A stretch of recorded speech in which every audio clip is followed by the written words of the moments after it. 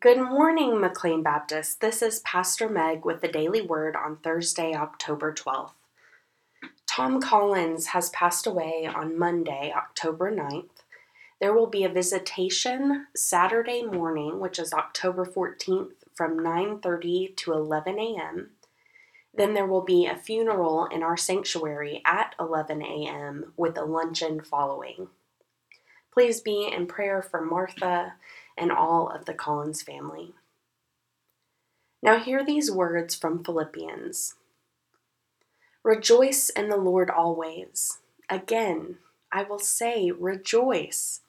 Let your gentleness be known to everyone. The Lord is near. Do not worry about anything, but in everything by prayer and supplication with thanksgiving, let your requests be made known to God. And the peace of God, which surpasses all understanding, will guard your hearts and your minds in Christ Jesus.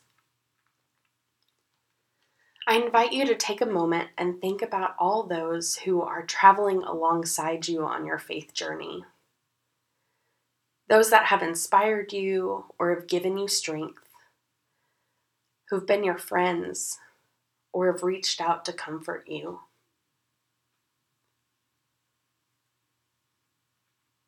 Take a moment to be grateful for them. How might you pray for them today? How might you express gratitude in a note or a text or a phone call? Let us pray.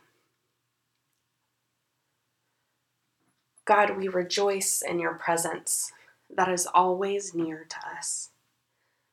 God, we rejoice that even when we can't seem to find you, that there are people around us who bring your presence in a tangible way.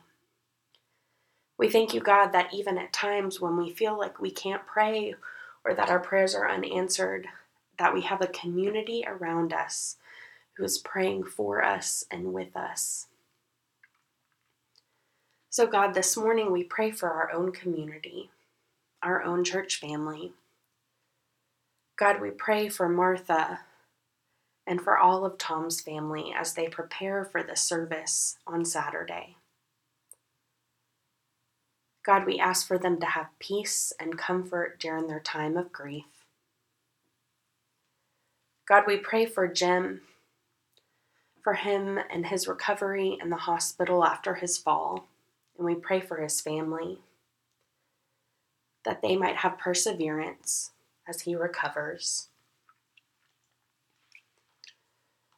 God, we lift up, not by name, but in our hearts, all of those who have health issues or are recovering, God, in our church family.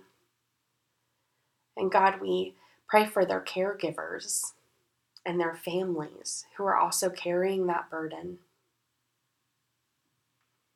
God, we pray for those who have been affected by the fires in California, for those who are evacuating, for those that have lost their homes or their loved ones, for those that are fighting the fires. God, we pray too for those in Puerto Rico and all those who've been affected by natural disasters over the past few weeks.